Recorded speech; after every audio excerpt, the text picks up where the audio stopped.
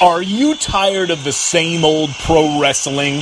Then check out the amazing action on Powerslam.tv, the biggest indie pro wrestling channel in the world. Get over 4,000 hours of the best pro wrestling events from over 110 of the biggest names in the industry from over 15 countries around the globe. Get your free trial today at Powerslam.tv. The following is brought to you by the Social Suplex Podcast Network.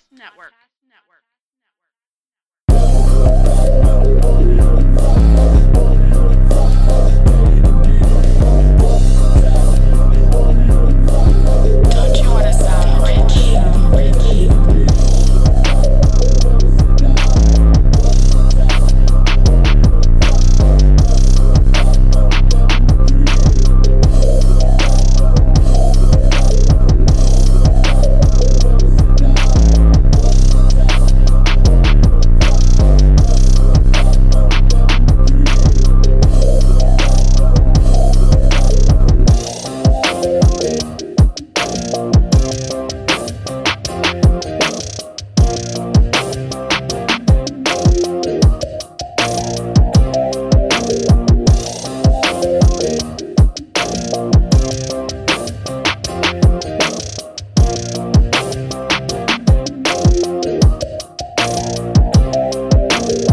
Welcome, everyone, to episode 35 of Social Suplexes podcast about AEW with a proclivity for positivity.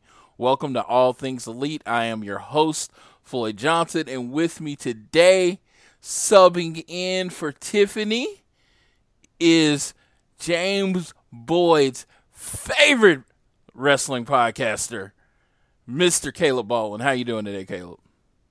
I am doing great. And if ever there was an accurate description, an adjective used to describe Caleb Baldwin, you just nailed it on the head. But hey, before we get started, thank you for having me on the show. It is greatly appreciated. Yes, I have been trying to do some podcasting with you for a while. Caleb works almost as much as me. And so we trying to get together is always difficult because he is always working, which is awesome. Yes. Hey, we are workaholics, sir. We are workaholics, so I get it. Yeah, you got to pay the bills somehow, Yes. Well, Caleb is here to kick it with me and talk about some AEW. Got two things to start off with. First, like to remind you that every episode of All Things Elite, as of now, is brought to you by Powerslam TV.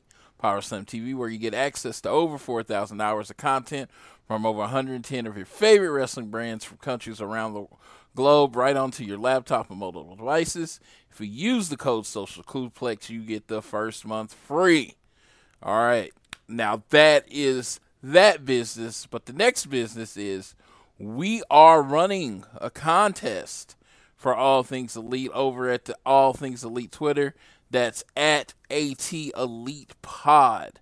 The giveaway is for the viewing on Fight TV of StarCast 4 in Baltimore. I believe there are 10 stage shows that will be this weekend. The second thing you will get from BR Live, you will get the Full Gear pay-per-view. I will be live in attendance, but you will get to watch it through BR Live on All Things Elite. Now, I've seen some other contests out there, and I will say, make sure you go enter them all and try to win whatever you can so you don't have to pay for this show. With us, it's just literally me giving you our account login and saying, hey, you can watch the show. So that's what happens with us. So it's prepaid. You get to watch it as much as you want. That's how I was told I had to do it originally, but whatever. But that would be StarCast 4 from Baltimore. That's 10 stage shows. And on BR Live, you'll get to watch Cody win the AEW World Championship And so that would be a great weekend for both you and me. Wait, so you're saying you're going to give them access to not only StarCast 4, not only Full Gear, but also apparently some pay-per-view that's long in the future? No. You're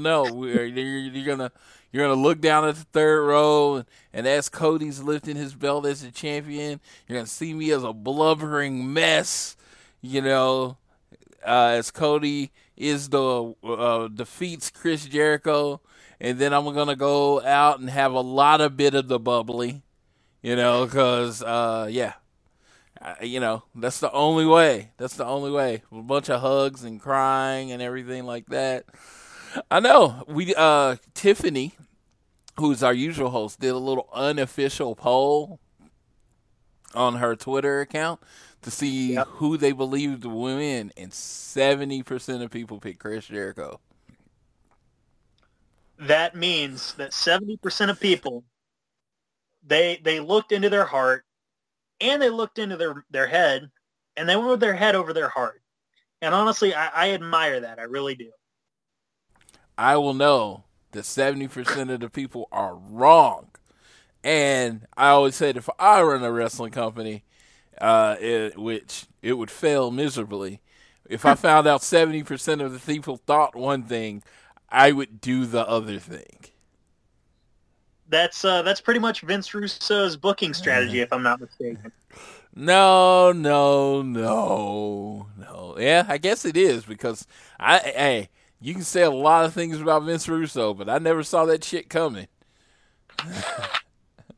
I mean, I didn't think Samoa Joe was going to get kidnapped by ninjas either, but that doesn't make it good. Yeah, Judy Bagwell being anywhere involved in wrestling, I don't know.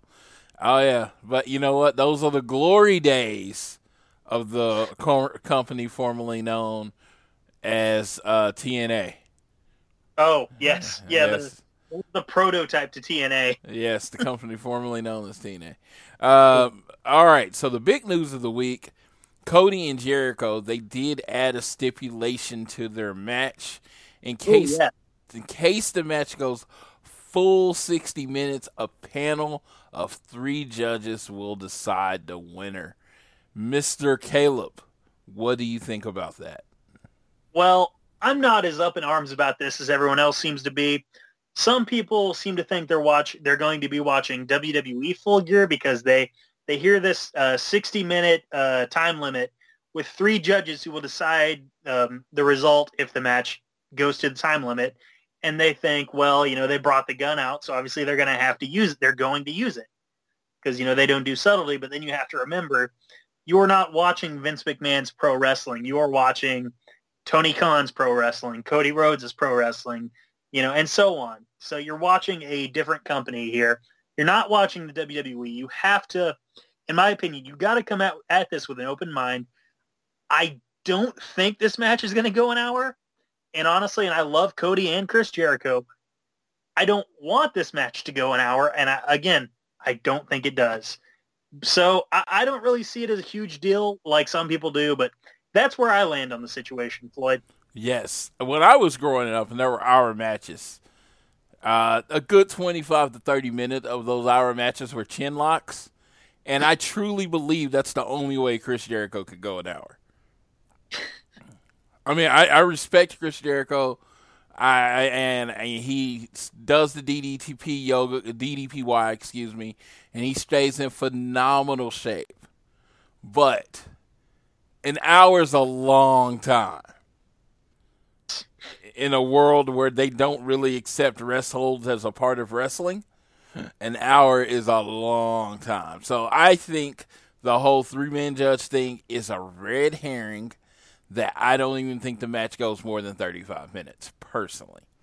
Yeah, I think 35 minutes is the ceiling. Yes, because, again, love Jericho. I just don't think this would lend to their strengths, a match going an hour. I think that's a really nice way to put it. It won't lend to their strengths. Yeah, I think it would be very tone deaf of them if they decided to go an hour. And so far, this company has shown amongst a lot of things, they are not, for the most part, they are not tone deaf.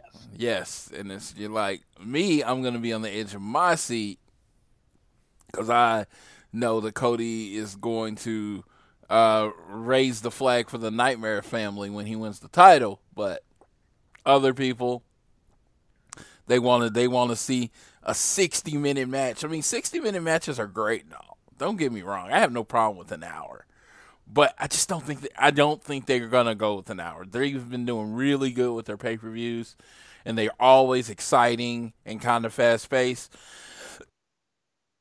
I think the hour would bring it to a screeching halt, and that would definitely it would test the endurance of their fan base. Me included. Yeah. Or me included. I'm like, no. But yeah, if somebody was like, oh, this match is only going to last 20 minutes, I'd be okay with that. You know what I mean? Because I think I think Cody and Jericho could do an exponentially better 20-minite match than they could do an hour match. Yes. And this is coming from a deep believer of Cody. Very much a believer, but I think they need I think for an hour you're going to need another guy on the side of that ring.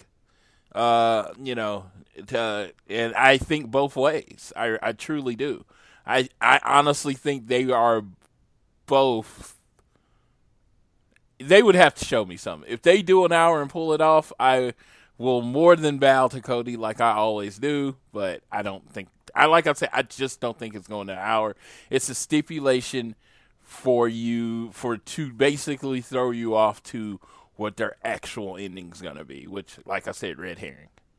Yeah, and I think, again, like you said, this is a red herring, like you had said. But I think more than anything, it's also setting a precedent that, these main event matches, they're going to have a winner one way or another. And say maybe down the road you do like Kenny and Pac or something in a main event. You have them hypothetically go the full hour, and then all of a sudden they go to the judges. The judges go to a tie, or they don't go to a tie. Kenny, say hypothetically, has the match won, and then they go to the draw. They go to the time limit, and then the judges award the match to Pac based on earlier performances and that sort of thing. I mean, you got to think, they're not just throwing this out here for one night. Yeah, because they build on things. So yeah, it's my whole thought process is it will be a perfect way to protect Cody. Because, they do the wins and losses. They are big on the wins and losses matter. That's, that's the whole thing of this company.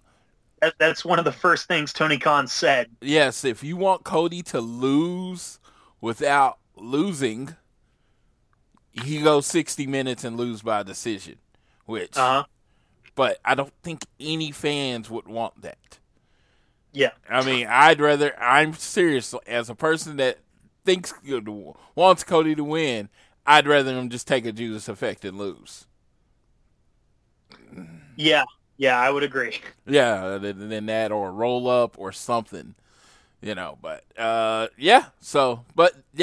was the big news, because that rained down a lot of information, and people had opinions on the back and forth. And of course, they said, "Don't tell me Jericho and Cody's going an hour." Well, both of these dudes, I can say, over the last couple years, 2-3 years, I've heard what they can't do quite a bit. And every time someone says they can't do something, not only do they do it, they execute it well. Yes. Yeah. Hypothetically, before we move on, who do you think the 3 judges will be? Because I have an idea on at least 2 of them. But on the third, kind of, I don't know. I'm going to go Uncle Arn. Definitely is going to be one of them. They're going to need a former world champion, and he's worked with the company. I think Bret the Hitman Hart would be 2. Okay. I hadn't even considered him, but yeah. And 3, since that actually scratch Bret the Hitman Hart, Great Muta. Okay. And then Sting. I'm just going with the people that are going to be at StarCast. Really? See, I was thinking they'd go with people that are in the company that, they'd be able to use again, at other pay-per-views. Like, I was thinking, and I hadn't even considered Bret Hart, but yeah, hypothetically, I would still throw Bret Hart out there. Okay. And my 2, who I'd already determined, Dean Malenko, who already works for the company, and man, I'm blanking on him. Oh, Billy Gunn. Billy Gunn was the third one. So so you were like use the agents that are already there. See, Yeah, that's what in my mind, I was thinking they're going to try to use former world champions. that would make. I mean, it would make sense to you at least have one of them. Yeah, so that's what I was. That's where my head went is former world champions. Arn might be too close to Cody to be one of them. Yeah. But yeah, that'd be kind of cool. It would be. I know they would not do this. I know they wouldn't do this, but it would be so awesome if they brought in like people from outside companies. Like it'd be Billy Corgan, Scott D'Amore, those kind of people. The people that run the other companies, because this is the world champion. But of course, every week NWA takes a shot that Nick Aldis is the real world champion. Yeah. So I don't see that happening, but I think they'll shock us. Yeah, my brain immediately went to my one of my personal favorites of the Ruthless Aggression era, Christian Cage, but then I remembered he's got the WWE Association, and I figure that's probably not going to happen. I think he is one of the hosts of Backstage, so yeah, I don't think he's going to show up on TV for anyone else. I mean, they could go with my boy Sugar Ray Lewis, because when it comes to judging, he'd kill it. You know what I mean? So I don't know who they're gonna go with. I really don't. Like I said, I think if you wanted to go continuity, Bret Hart was there to crown their first world champion. So so having Bret Hart there would be good. I don't know how likely it would be for Sting to show up on non-WWE TV, but that would be awesome if they could have Bret Hart, Sting, and then another person I don't know how would be, again, because it's in Baltimore, go with Ron Simmons. Since he won the title there. Yeah, that would be nice, yeah. But yeah, I don't want anything gimmicky. Like I mean, personally, I don't want like MJF to be one of the judges where it's obvious he's going to vote for Cody and Sammy Guevara to be one. I want it to be kind of 3 independent judges, and even if you're not going to use them, which would make sense, just have it. Make sure it's some good people. Make sure there's Shock, and they've always been good at Shock. So I'm not going to be like, oh, gonna be disappointed, but we'll see who that is. But someone pitched, before we go on, one last thing. Someone pitched, and I thought it was kind of cute, kind of clever. Like, if he's in good enough shape, just to, make an appearance as a judge, Terry Funk, of all people. Yes, that would be cool. If he's in good enough shape, definitely. Because I was trying to think of, Baltimore people, and I was just like, but again, the big thing is they're going to have a bunch of old WCW legends there, so that would be used like, hey, you already had them booked for StarCast, go ahead and book them for the show. Yeah. But so on to the next, we are going to review. I'm going to take you on a quick review to AEW Dark this week. Caleb did not watch it because I was watching something else at the time. He likes inferior wrestling, which is cool. So we had Dustin Rhodes and Sonny Kiss against QT Marshall and the librarian Peter Avalon. It was cool to see QT get his shot, get to wrestle. Dustin Rhodes used his spinning suplex. I forgot what they call it, but he pinned Peter Avalon for the win. Then we had a fatal 4-way women's match. I thought it was going to be 2 singles matches because I read it wrong, but it's fatal 4-way women's match. We had Sadie Gibbs versus Penelope Ford versus Allie versus Emi Sakura. Emi Sakura, who does her Johnny Mercury impression, she pinned Penelope with a Tiger Driver. Then you had a segment, Undesirable to Undeniable, with Cody Rhodes and MJF. He asked MJF when he felt undeniable or undesirable. And he's like, when it comes to wrestling, let me be honest, never. I'm amazing. Everybody's always wanted me. But he was like, when he was young, he played football, and he was really good at football, and people used the fact that he was Jewish against him. He says he is now happy because he is rich, and he's a famous wrestler, and the other guys are drug addicts. So, yeah. So what you're saying is, even in the what's supposed to be the heartwarming, touching portion of AEW Dark, MJF still manages to come across like an asshole. Oh yeah, he twisted it so much to be a dick. He was so contrite, and he was talking serious, and you kind of felt for him.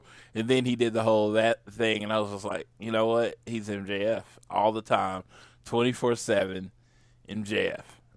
Yep, 7-Eleven, always on, that's for sure. Yes, and then the main event of Dark was Darby Allin versus Jimmy Havoc versus Jack Evans in a triple threat match.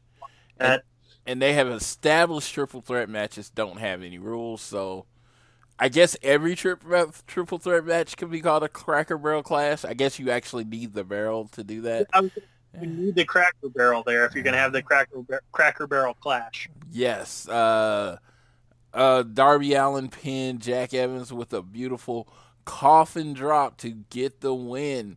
So they go back to heating. And Darby Allin was super over on Dark.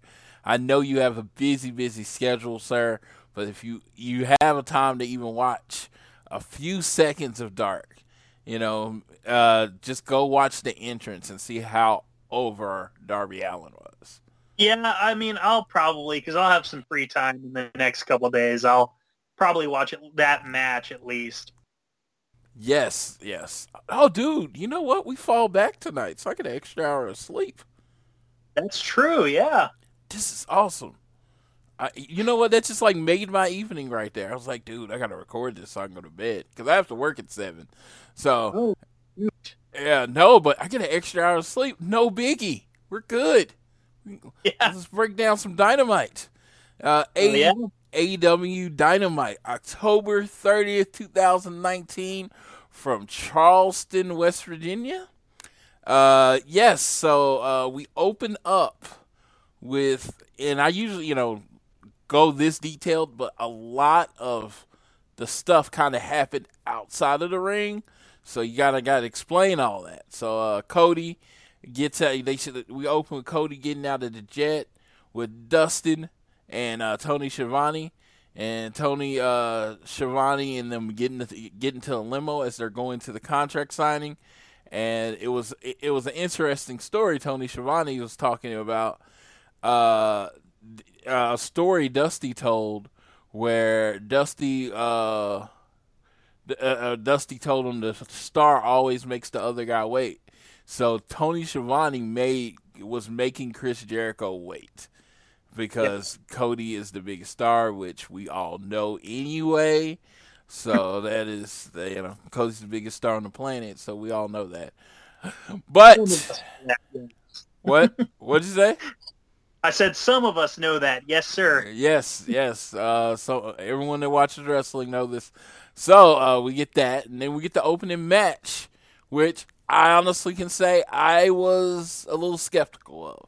I have been very, very skeptical and down on their presentation of Hangman as a star. Not to the extent that I've been with Britt Baker, but in general, I was like, he just doesn't look like a star. He had a match with Sammy Guevara, who I am truly thinking is one of the in-ring MVPs of AEW, because he has nothing but amazing matches and lose. But this match, Paige looked like a star, right? Yeah, I agree. Yeah, for sure. Yeah, I mean, the fans were actually behind him. He was drawing emotion. I know West Virginia and Virginia are fairly close together, so he might have had some people from Virginia up, or is it down? I have no clue. Or is it east? I don't know. Whatever. I don't know geography either. Yes, I honestly, if you said Floyd, I will give you $1,000 to tell me how West Virginia and Virginia falls on the map. I would not be getting that $1,000. So, I believe West Virginia is north of Virginia, though. That doesn't make sense to me, but I'm not staring at a map right now, so I'll take your word for it. Yeah, because you think it would be west of Virginia, right? Yeah, you'd think Virginia would be east of West Virginia. Yeah. Yeah. It would just make sense. But as I pull up a trusty map, the one it is northwest of Virginia. So, like, parts of Virginia are a little higher. I know Tamara in Mountain Town, but yeah, so it's weird. So, so it would be going north to West Virginia for the most part of Virginia. So, yes, I was right. Thank you. Congratulations, Floyd. Dude, that C in geography came through. Right there. That's C knowledge right there. So people come up and the crowd was loud for him. He came out. They had a really good match. I actually enjoyed the match quite a bit. And it was, it got to, they were, of course, establishing the time, and I think it was like 5 minutes left or whatever before he got the pin with the buckshot lariat. He didn't use the Deadeye. He used the buckshot lariat. How do you feel about him using the buckshot as the finisher instead of the Deadeye? I don't mind it. I think they need to stick to that. You can't really go back and forth on whether or not the buckshot can. Maybe with your main event level guys like your Jerichos, your Pacs, your Moxes, so on and so forth. But like you can't have it, going week, back and forth week by week. Like, oh, this week the buckshot won a match against Sammy, but next week it didn't close out a match against Kip Sabian, for example.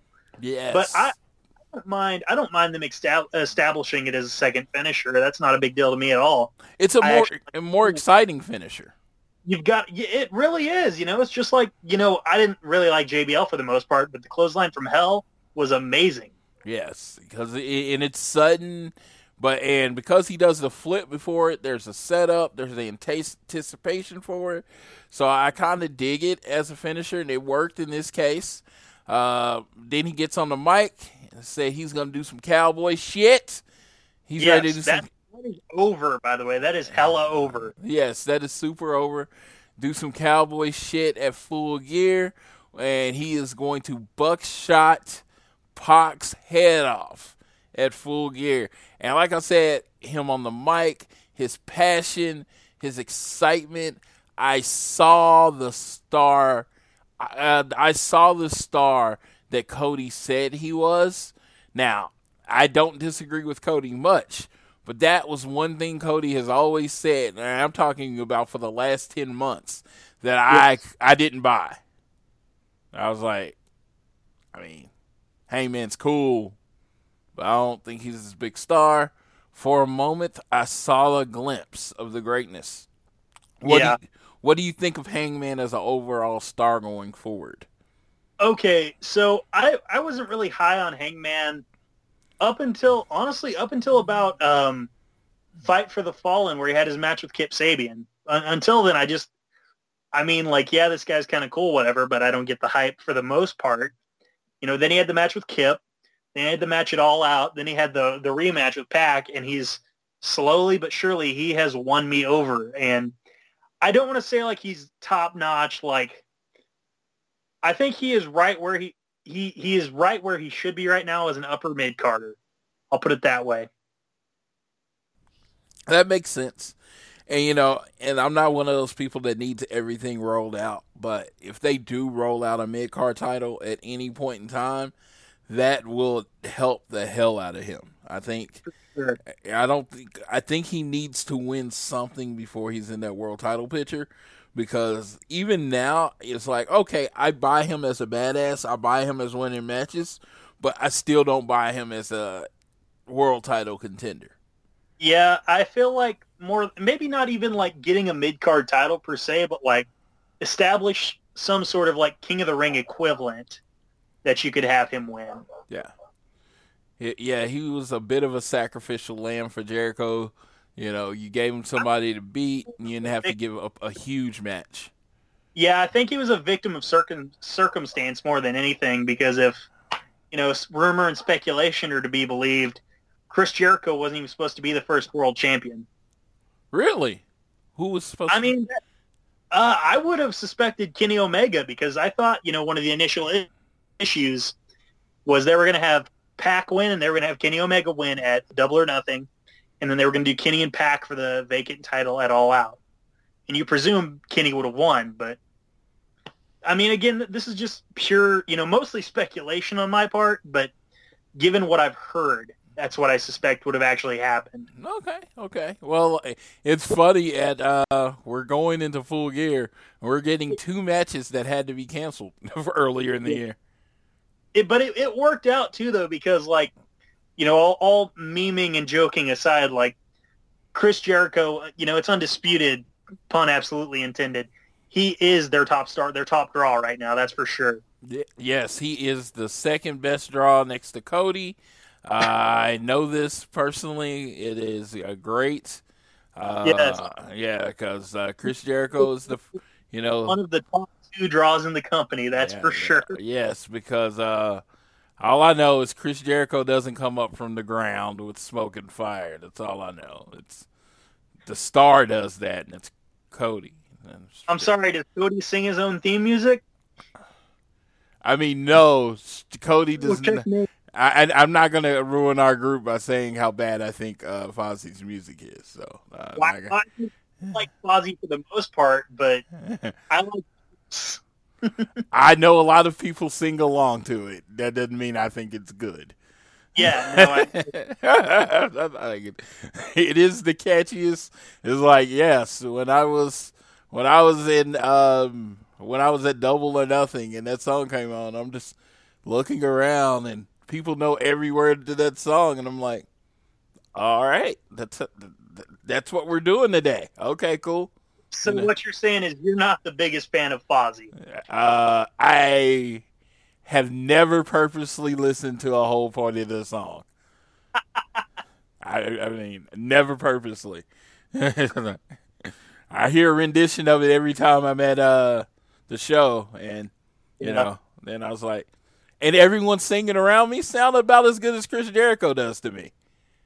I'll make sure to sing it loud enough to hear me when we're at Garland. Brother. Yeah, yes. I'm gonna look at you and I'm gonna be like, hey, you know what? I've gotten used to it. I just like I said, people are singing it and they're putting their bodies into it, and I'm looking around and I'm like, yeah, okay, this is a thing. This is something that is happening. It is an experience that I guess people should have. I've had it, It's like, was it on my bucket list? No. Was it on my second bucket list? No. But I've experienced it. It's something I have experienced. I don't get it, but yeah. But I love Chris Jericho as a wrestler. I'm just saying, I would not buy a Cody Rhodes musical album or The Rock or any other wrestler that I like, I was going to say, I heard Cody try to sing some John Denver on BTE a few weeks ago. Yeah, and you know what? I look at Cody and I'm like, dude, I'll buy your tie and I'll buy your shoes, and I'll buy anything. But you know what? That would stay in iTunes or wherever. It would just stay there. And I'm just like, for sure. And so then we got Hikaru Shida. She wrestled what we found out later was AEW's newest signee. Her name is Shana. She's Shanna. Is it Shanna? Yeah. It's Shanna. And she signed a 3-year deal with AEW. She is from where, sir? You got the facts. No. You know her real name or her way to... I know you call her Shanna, but I can't remember where she's from. That's why I usually pull up this information, and I actually forgot Shanna, professional wrestler. She's Portuguese. I know. Oh, okay. She is a Portuguese wrestler. She has wrestled with... oh, wow. This is a swing and a miss for you. She's wrestled with Total Nonstop Action Wrestling. In February 2014, she was booked to appear on a Maximum Impact tour, and she wrestled the Alpha Female, and then lost to Gail Kim in the second night. I hear you, but that was Dixie Carter's TNA. I wasn't a huge fan of that era. Yes, she is 37. She definitely carries that well because she looks much younger. She does. And then she's wrestled with Stardom from 2016 to 2018. So, yeah. So, she was the high-speed champion.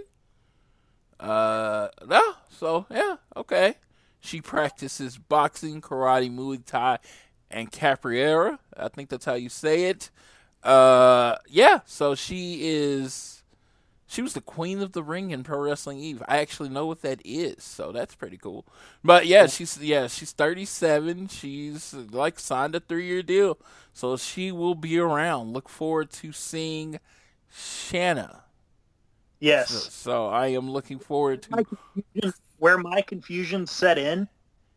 She is Portuguese, but she resides in Paris right now. Oh, maybe since she signed a full-time contract, she resides in America. Probably at this point, yeah. I would imagine. Yeah, I don't know, but let me talk about this match.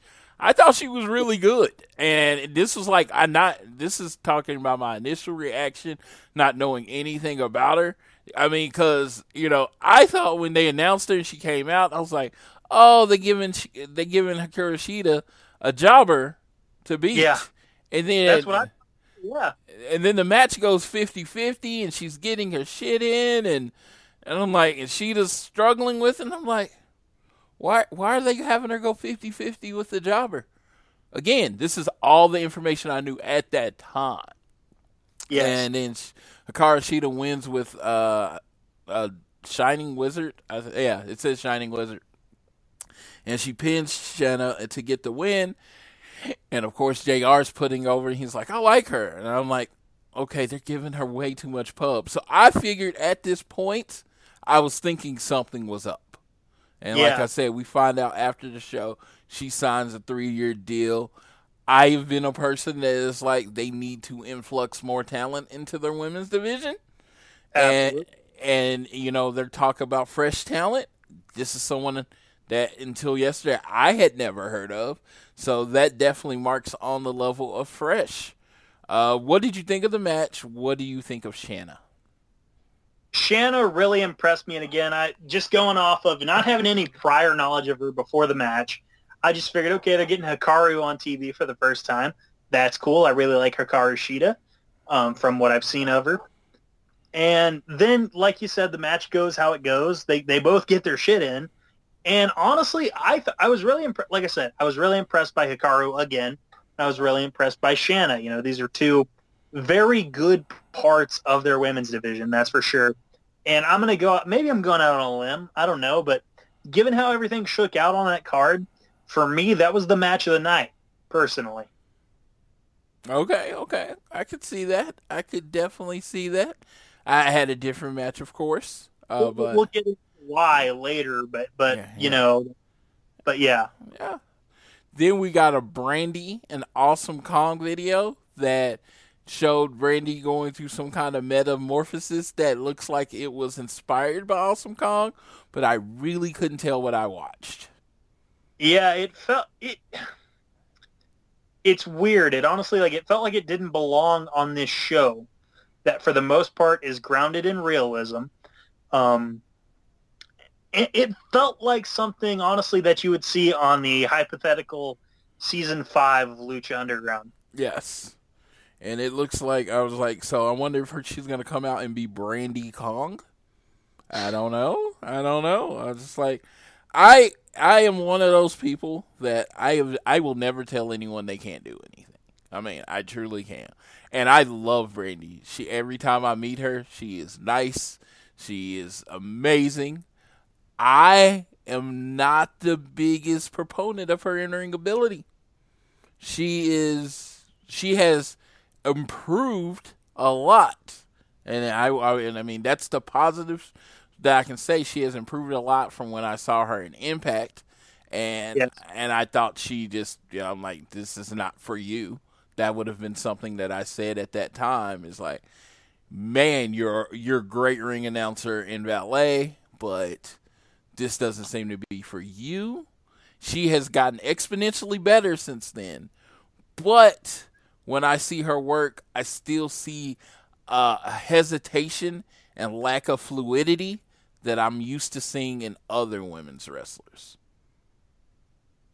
I don't know if you see the same thing. Well, I've never been the biggest fan of Brandy myself either.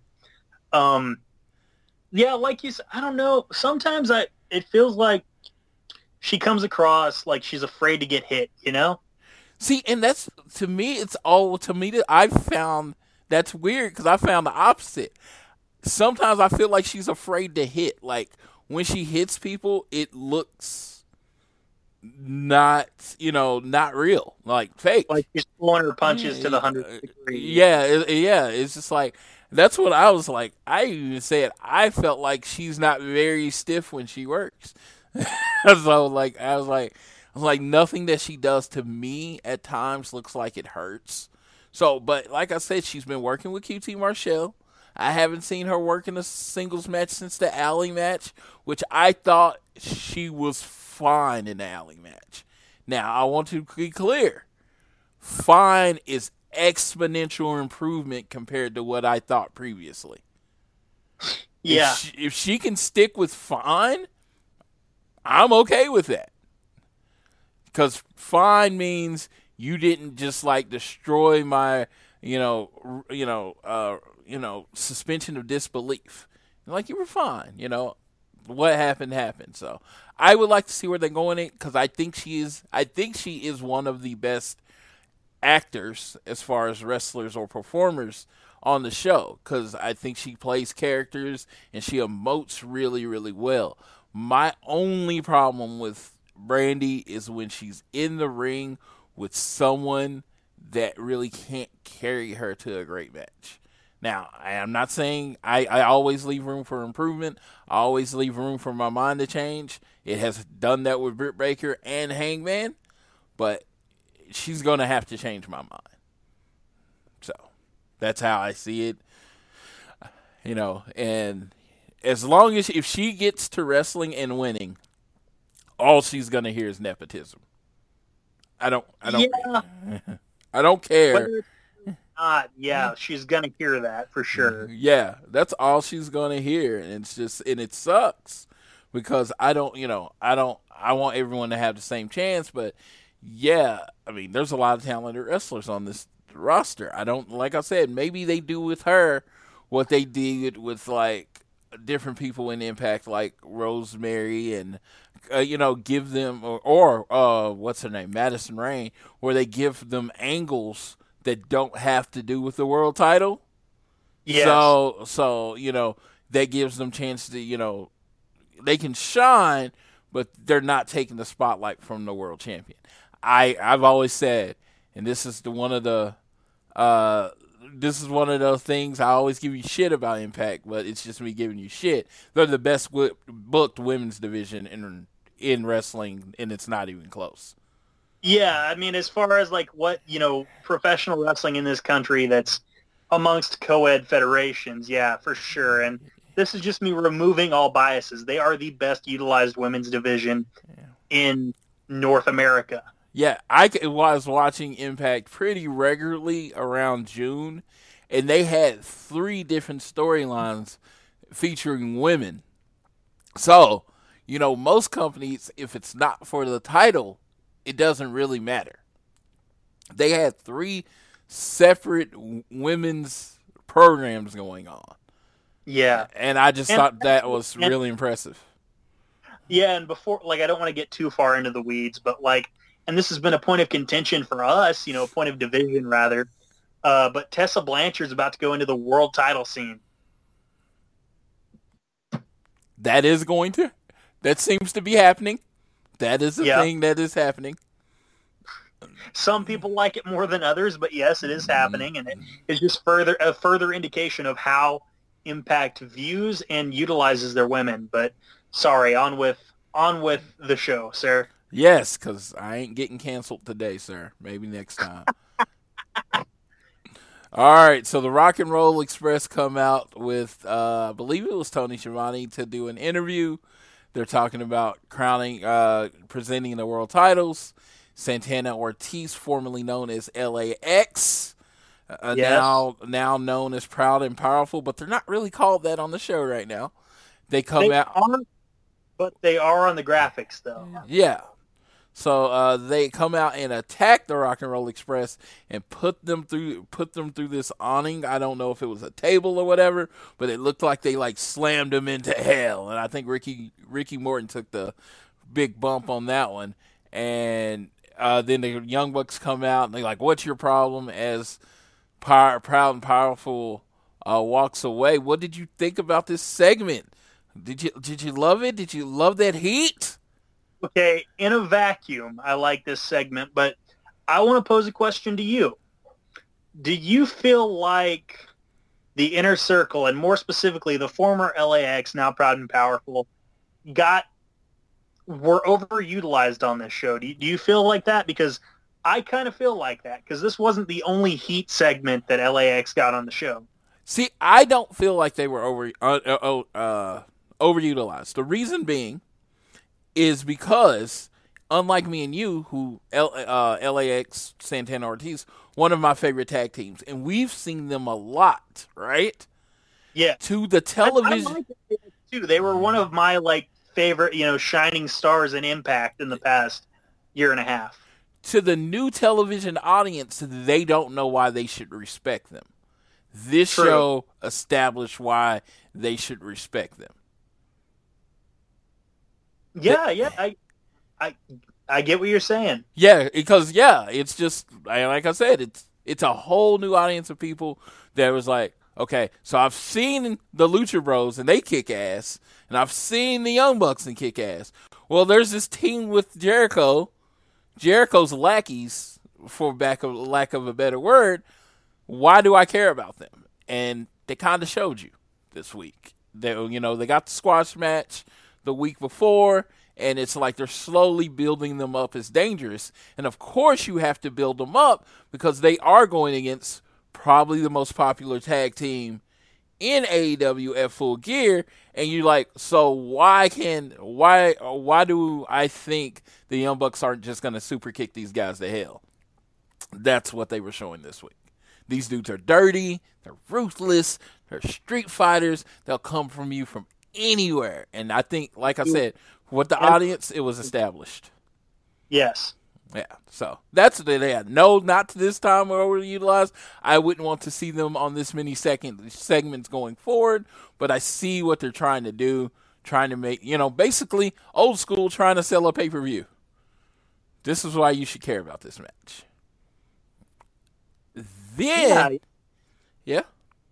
What'd you Sorry, think? Did you have anything to say? No, I was just concurring with what you said. Okay. So we've kept hearing all night that Rick and Morty would be making an appearance on the show. Are you a fan of the show Rick and Morty, sir? Okay, I love the show in the first two seasons. I like the third season. I wasn't a huge fan, but I liked the third season. And honestly, and a lot of people think, oh, the ring is sacred. It's this, it's that, it's the other. Bottom line is we're talking about fake wrestling. So I'm not, going to delve into whether or not a ring is sacred. I really liked the turnbuckles and the turnbuckle pads that they used, to cross over with Rick and Morty. I thought aesthetically those were very pleasing. Yeah, Cartoon Network is owned by, parent company of TNT. We got to keep it all together. Rick and Morty, like AEW, has a very hardcore, niche fan base. You know what I mean? It's small but loyal. Yes, for sure. Yeah, it's like they're going to watch every episode of Rick and Morty. So, I'm pretty sure through their metrics, they found some crossover there. And, so this was cool. I like the show. I think it's funny. I watch it. I don't know. The best way I can explain it is there's a show called Chicago PD, right? Okay. I don't watch Chicago PD season to season. But if like an episode here and there, I'll just turn it on because it's such an episodic show that you can just watch it and it's like bad guy does something, they find the bad guy by the end of the show, so you don't really have to know a bunch of shit going into it. I feel that about Rick and Morty's cartoons. I watched first 2 seasons all the way through. But then I just kind of watch an episode here and there because, Rick usually, the thing is Rick usually does something to fuck up the world, or someone in the family does something to fuck up the world. Rick or someone has to fix it by the end of the show. So you don't really need to know what's going on going into the show and what's going on next. So I definitely watch Rick and Morty when I don't have anything else to do. Yeah, that's really You kind of cut sure. out. I mean, again. Oh, I'm sorry. Uh-uh. Sorry. Can you hear me? Yeah, I can hear you. Okay, that's good. I mean, other than, it is mostly episodic. At the end of the seasons, they might throw on like a cliffhanger that they resolve within like the first 5 minutes of the season premiere of the next season. But yeah, other than that, it's mostly episodic. Yeah, and that's what I enjoy about it because I can jump in and out and it's not that big a deal. Yeah. So What did you think of, again, just, specifically before we talk about the actual, the tag match that occurred, what did you think of the turnbuckle pads? What did you think of the turnbuckles themselves? Do you have an opinion on that? I thought that was really cool. I mean, from the moment I saw it, I just thought it was definitely a different take on things. You presenting wrestling and you wanted to. I've been big on this with any other company. When you're presenting wrestling, you want it to look uniform to a point, but make me interested, make some certain things special. Like in Pittsburgh, they did the terrible towel thing, and it was very Pittsburgh themed. And this one, it was like, oh, Ricky Morty, it's Halloween. They're going to be on the show. So, having your ring set up kind of with Ricky Morty stuff was kind of cool because it kind of gave it a Halloween feel. It made the show feel special. Yeah, because, again, most of the show, they didn't really worry about a Halloween theme other than another segment later on.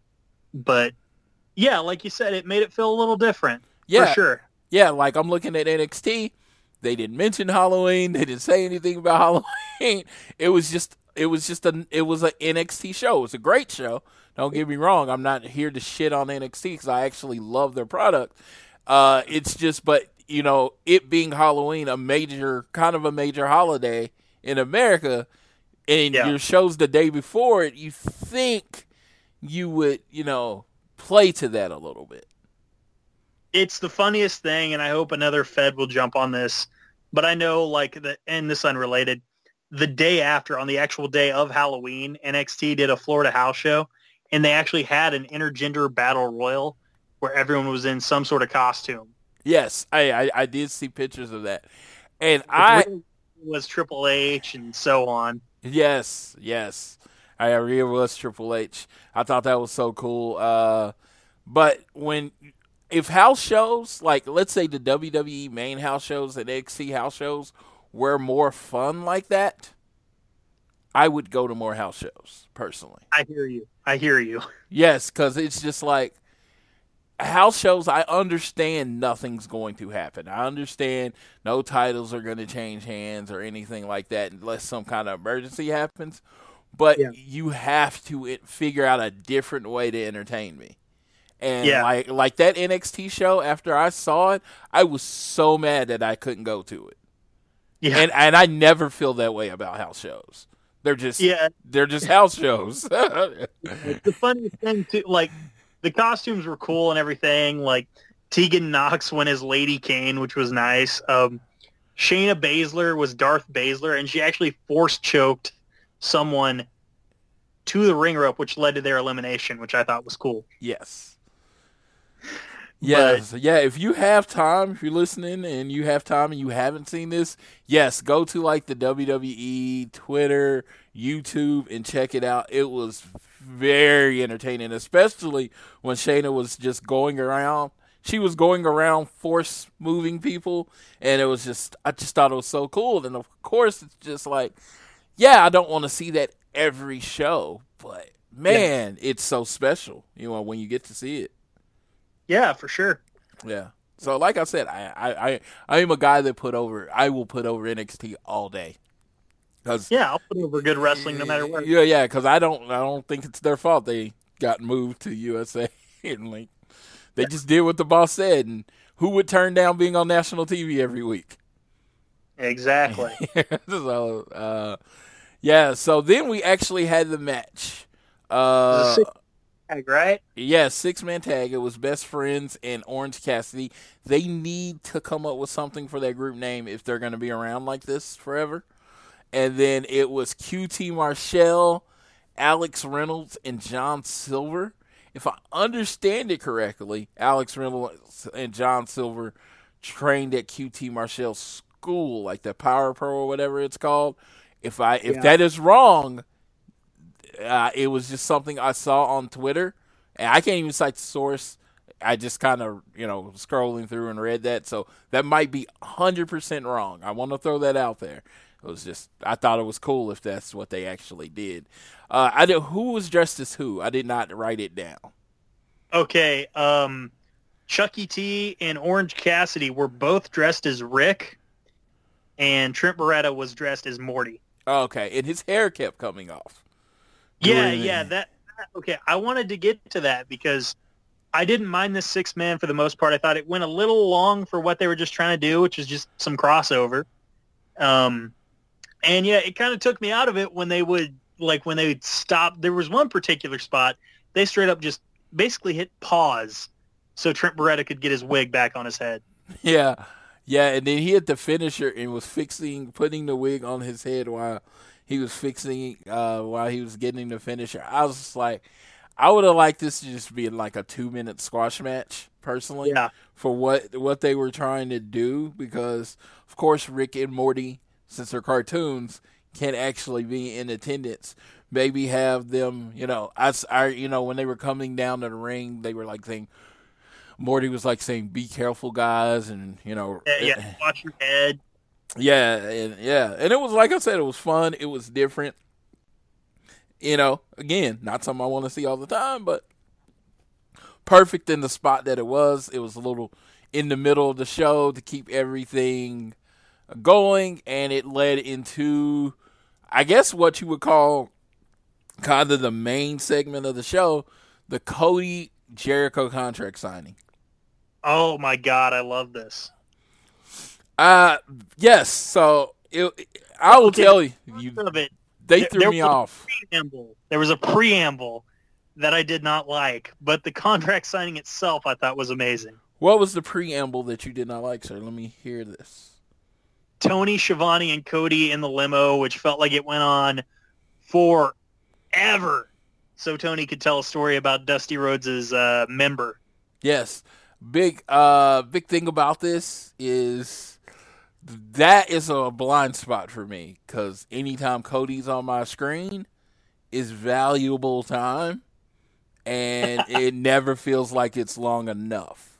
So, yeah, I very much enjoyed the limo ride, but that is my completely biased opinion. Biased opinion. Yeah, even if it's Tony Schiavone telling a story about his dad's unit. Completely biased opinion. Like I said, I'm wrong. I am. I see the world through Cody-colored glasses. So we all have our blind. That's okay. So man. So he could put on one day he could do a horrible promo or put on a stinker of a match. I will tell you, I will be the last person to know. You didn't make the match, but we got 15 minutes of Cody. What are you complaining about? Yes, you're welcome. Cody's on your.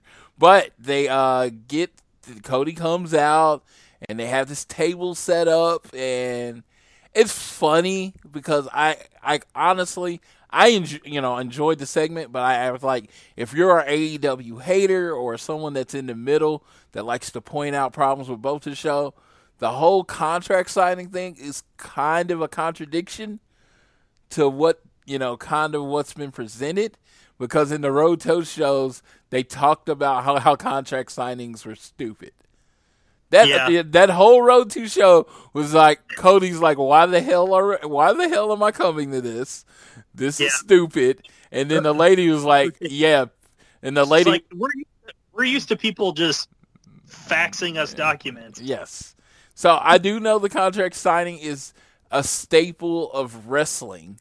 Brought on, WWE really kind of popularized it or used it a lot, but it's like you said it was stupid and then you did one.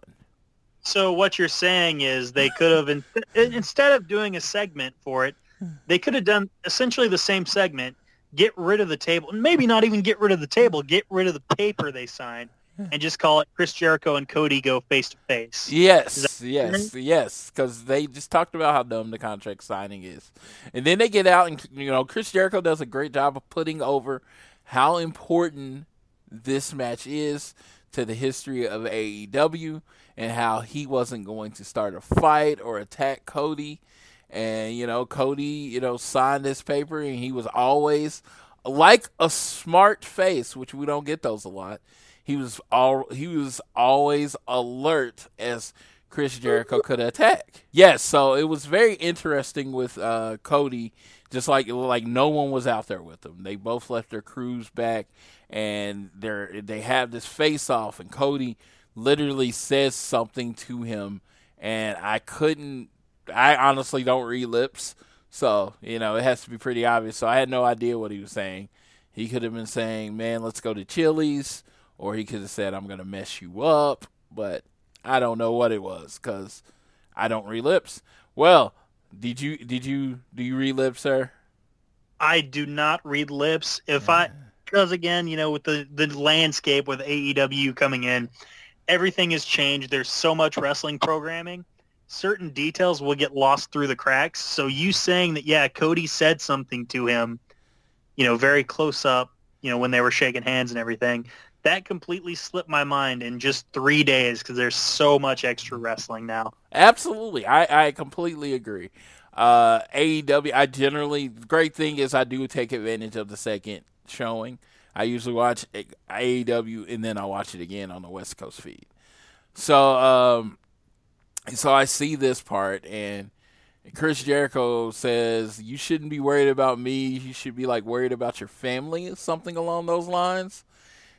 And you get the camera in the back, and Sammy Guevara is watching Jake Hager beat the shit out of Dustin Rhodes. I think it's Hager, but yeah. I'm gonna tell you, the Le Champion calls him Hagar, and since he is the champion of AEW, and as much like him, he can be wrong from time to time. He is the champion of AEW, and I have to respect everything that he says.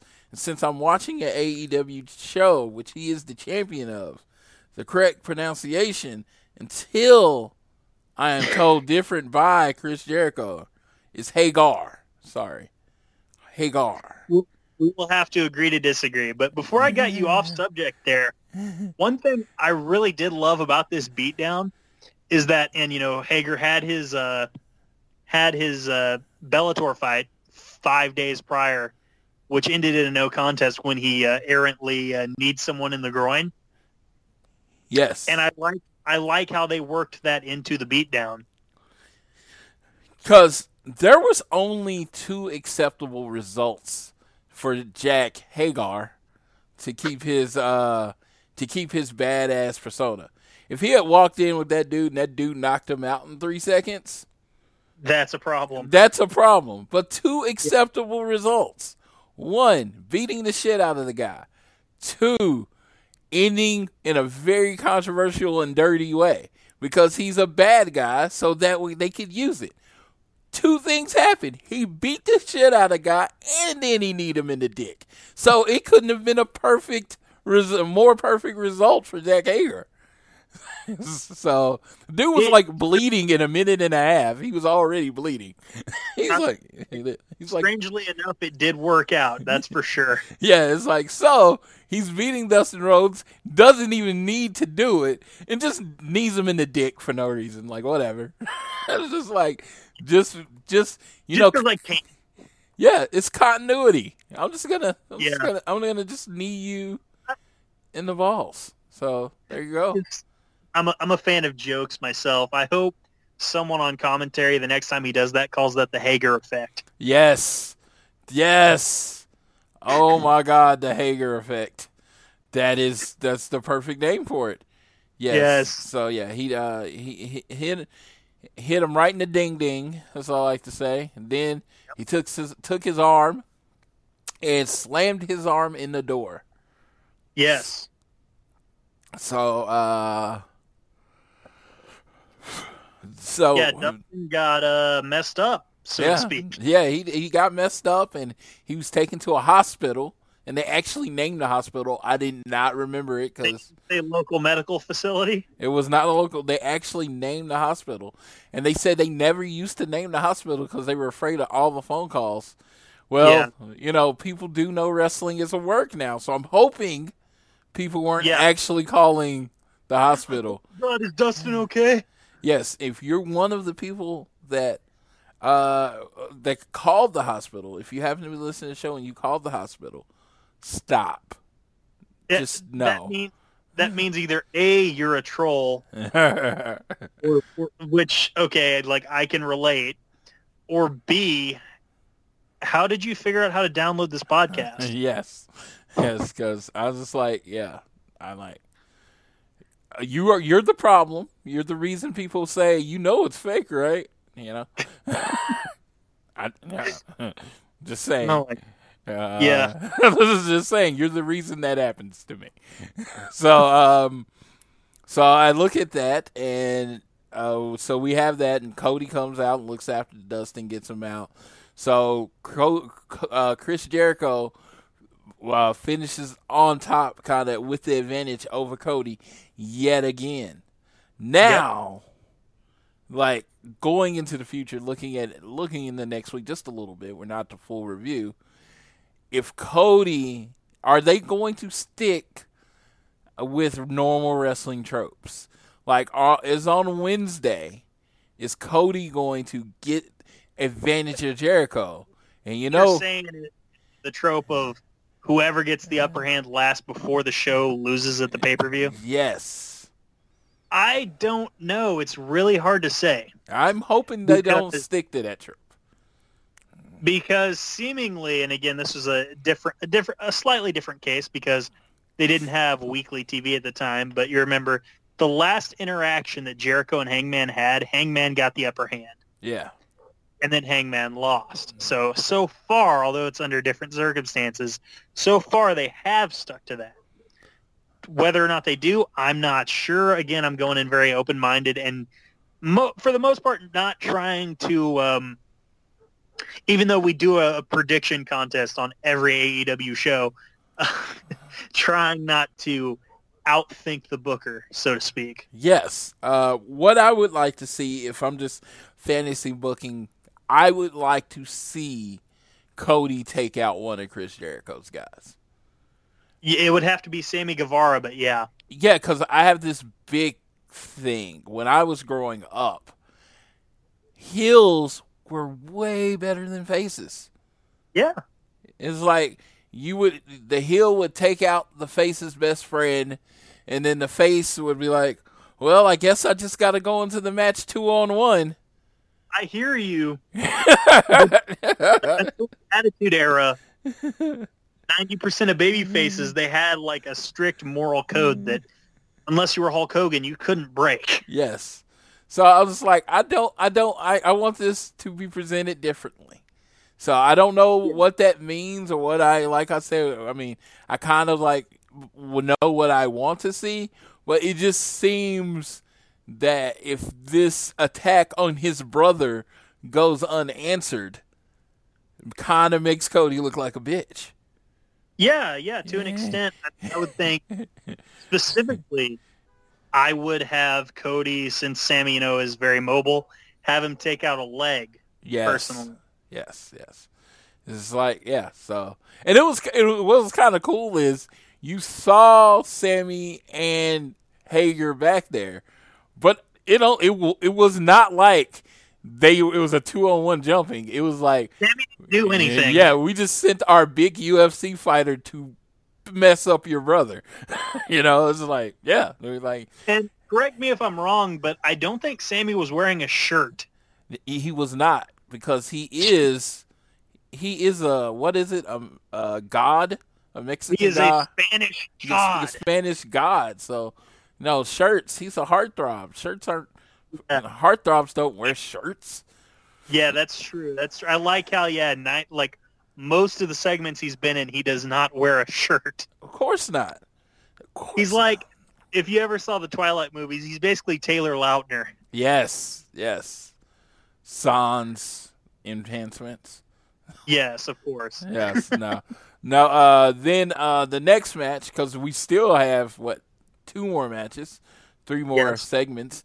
We had the Elite, which was Kenny Omega and the Young Bucks.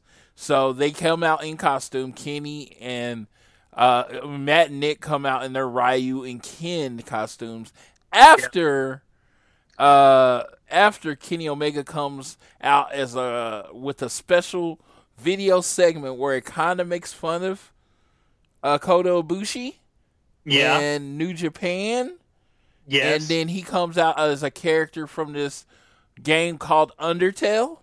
Yeah, I was going to say, I don't know much about Undertale, but yeah, because I didn't know, and I asked my buddy who's into nerd culture, shout out Colt, hey, who is Kenny dressed as? And he wouldn't give me an answer because he didn't know. Yes, so he was, I forgot, I think it was San is what the character was called.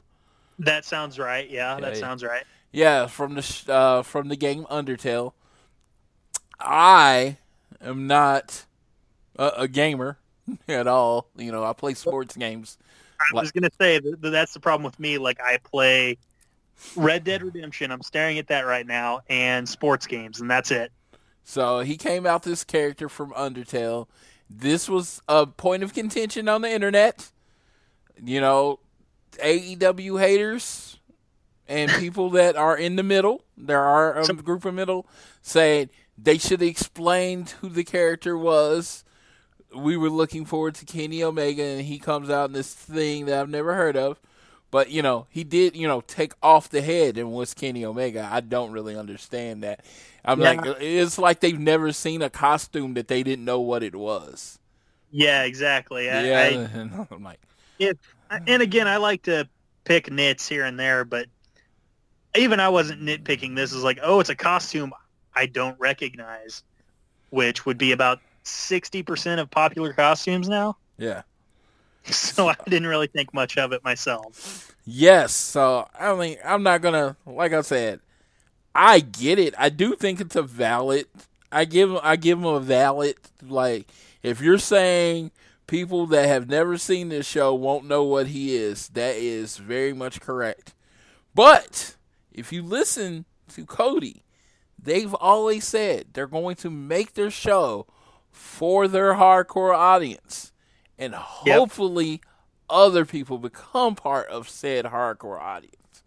So, that being said, they've made it clear that they're not specializing the product to someone that has never seen it before. It'd be too hard to catch everyone up. So, they're doing their thing. They're wrestling Jack Evans. No, the Hybrid 2. Kip Sabian and the Hybrid 2. Or H2, as the announcers were calling him, which I like that way better than Hybrid 2. I do too, yeah. And when they called him H2. Kip Sabian actually kicked a lot of ass in this match. I have never, I stated this before, so forgive me for repeating myself. I'm hoping I get some new listeners every now and then. I generally loathe 6-man tag matches. Don't like them. Multi-man matches in general, especially multi-man tags, annoy me. But AEW has found a way, and I'm guessing this is the indie style of 6-man matches. They have found a way to keep me entertained in a 6-man match. And like I like that Kip Sabian was like, they asked him before the match, why are you tagging with the Hybrid 2? Y'all have nothing in common. He's like, I haven't been booked on TV.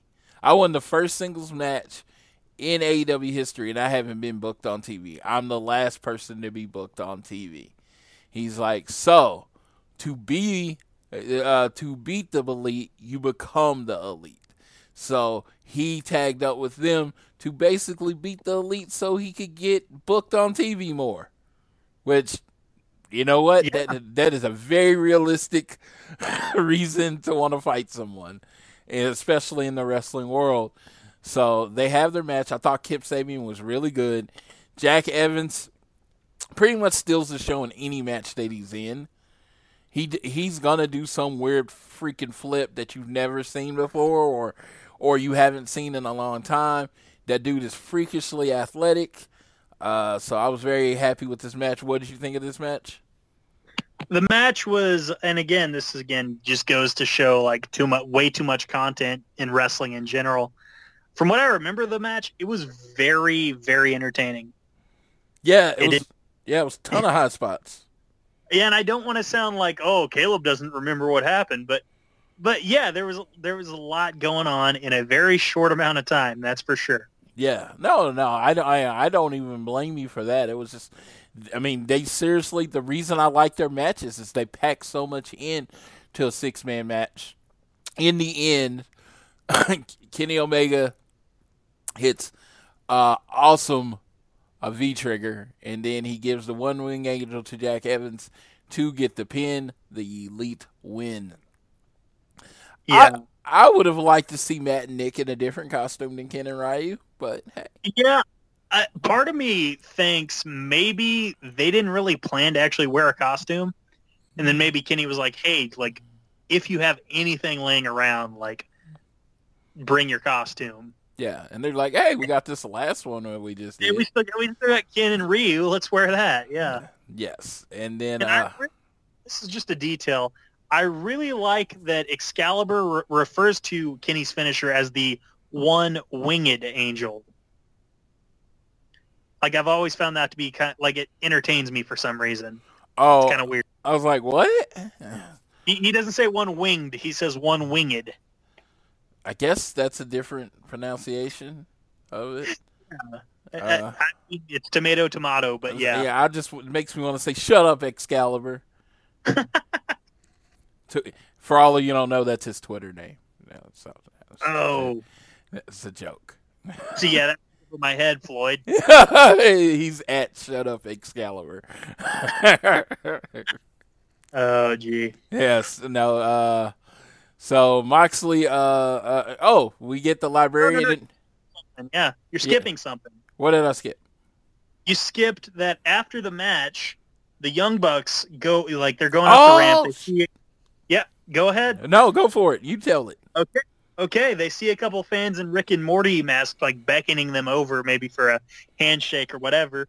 And they do that, and then all of a sudden these fans, they get the better of the Young Bucks. They take off their masks, and it's the real Rick and Morty. Wait, no, I mean it's LAX, or pardon me, it's Ortiz and Santana. Yep, and they beat the shit out of the Young Bucks. They did, and until Kenny ran them off, and yeah, that was that, man. Yes, the Bucks always get beat up when they're around Kenny. Just saying. No, so Kenny Omega doesn't have the Bucks back. I'm calling it out right now. Then we get the librarian in the ring, and I'm like, what the hell is this character doing in the ring? This is a dark character. You should not see him on regular TV. It's like when Steven Richards showed up on Raw and not Heat. Yeah, so he's like he's cutting down the sports teams of I think what is he cutting down in West Virginia? He's saying they can't read or something. Then you see Moxley coming from the back. Moxley comes in, just drops him with the paradigm shift, he didn't really lift him, so it's just, paradigm shift, whatever. He drops him with the DDT. He gets on the mic, and he says that he is unsanctioned. They're trying to put him in a box. He's cutting a promo on effectively Tony Khan, but since Tony Khan is not an on-screen character, he called it management and TNT. So that's what they're using instead of Tony Khan. And that is thing we skipped over. That was actually at the beginning of the show. After Mox's time limit draw, he confronted Tony Khan specifically about the draw and the unsanctioned match. And he says, like, he thinks they're trying to rob him. They don't want him as their guy. And he basically said, like, I'm used to that, but I hate it. Yes, he had been preparing for months for Kenny Omega. And so Tony Khan lets him know that the Omega Moxley match is going to be unsanctioned and it's not going to count. Now, I will ask before we get into his promo, what did you think about that news that the match wasn't going to count? Well, I didn't even think of it as like, oh, the match doesn't count, so much as like, hey, they're going to do hardcore shit, which is what I suspect is going to happen now that the match is unsanctioned. But I like that it's a good, okay. It seems like a cop-out to some because, hey, now they can beat Kenny and now it doesn't matter. Like if they want to book Kenny in a title match again, like, oh, he had this loss to Mox that for all intents and purposes in the creative didn't happen. But, whether or not, it counts, quote unquote, it still actually happened. So it's something to build on. So in that regard, actually, I really like that. I really do. I personally think it's a cop-out. And I don't say much against my all elite overlords. It should count.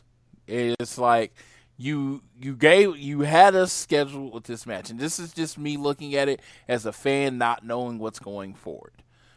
You had this match was promised to us at Double or Nothing, unforeseen. Was it Double or Nothing? Not Double or Nothing. All Out, unforeseen circumstances. He wasn't able to make the match. The match at All Out wasn't unsanctioned. It was supposed to count. So if you're giving us this match back that we missed at All Out, shouldn't it count? I hear you, but now, like, these guys have had more than one interaction. Mox put him through a glass coffee table. Kenny wanted to go to war with him with a barbed wire wrapped broom. Okay, so in the kayfabe, they've established, like, they're going to try to kill each other. So and you got to see it from the other character's perspective. And yeah, again, for some it may be a cop-out.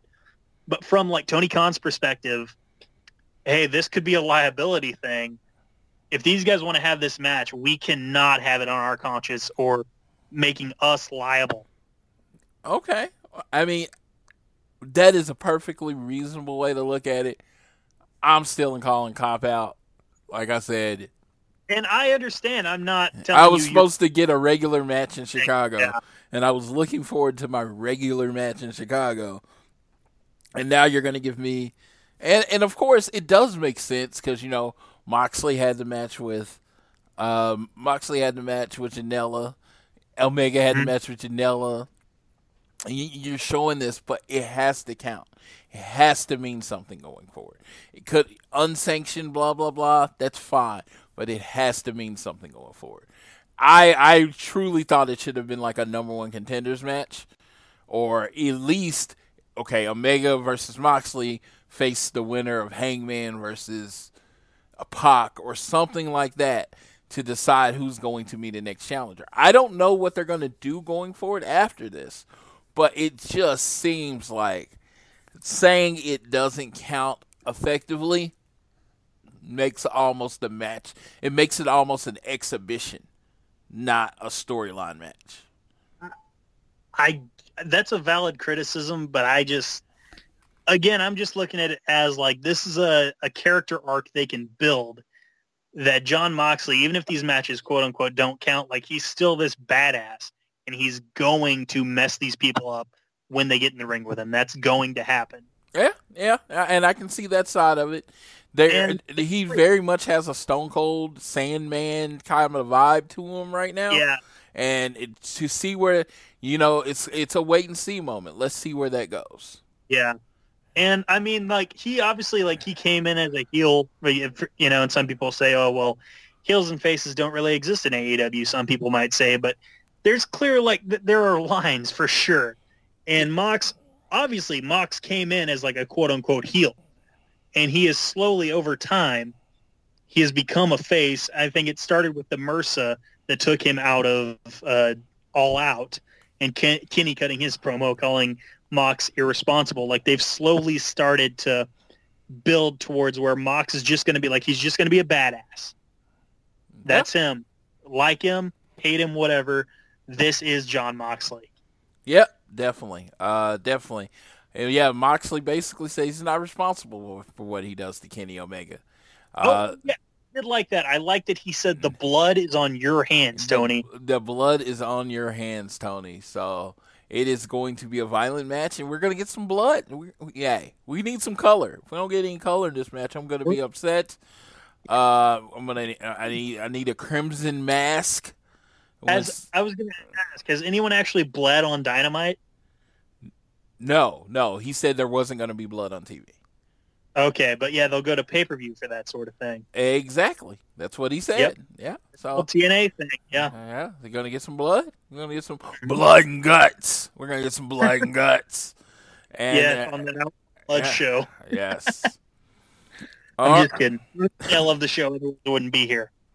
And the main event, I was so happy this was the main event, because I feel, whether it's the women's title, it's tag team title, or the world title, if a title is on the show, it should be the main event. If the tag team title's on the show and there's no world title match, it should be the main event. You know what I mean? Yeah.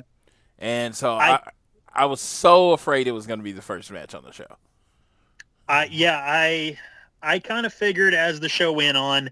Again, I actually managed to go in because I work Wednesday nights, but I managed to go in spoiler-free for the most part. And as the show was going on, I slowly figured out, like, holy crap, they're main eventing, which is cool and all. And this is where my criticism of the limo segment comes back around. And specifically, like, I thought, too much too much LAX. This match felt rushed, in my opinion. I liked it for the most part, but it felt very rushed. It felt like, especially towards the finish, they were hurrying so they could get the pinfall, get the title raising and everything on TV. That's my opinion, though. What did you think, Floyd? I thought it was in line with what their tag matches have been, which are sprints. Okay. So I feel like every tag match they've had has been 15 minutes or less, and it's just them going as hard as possible, as fast as possible.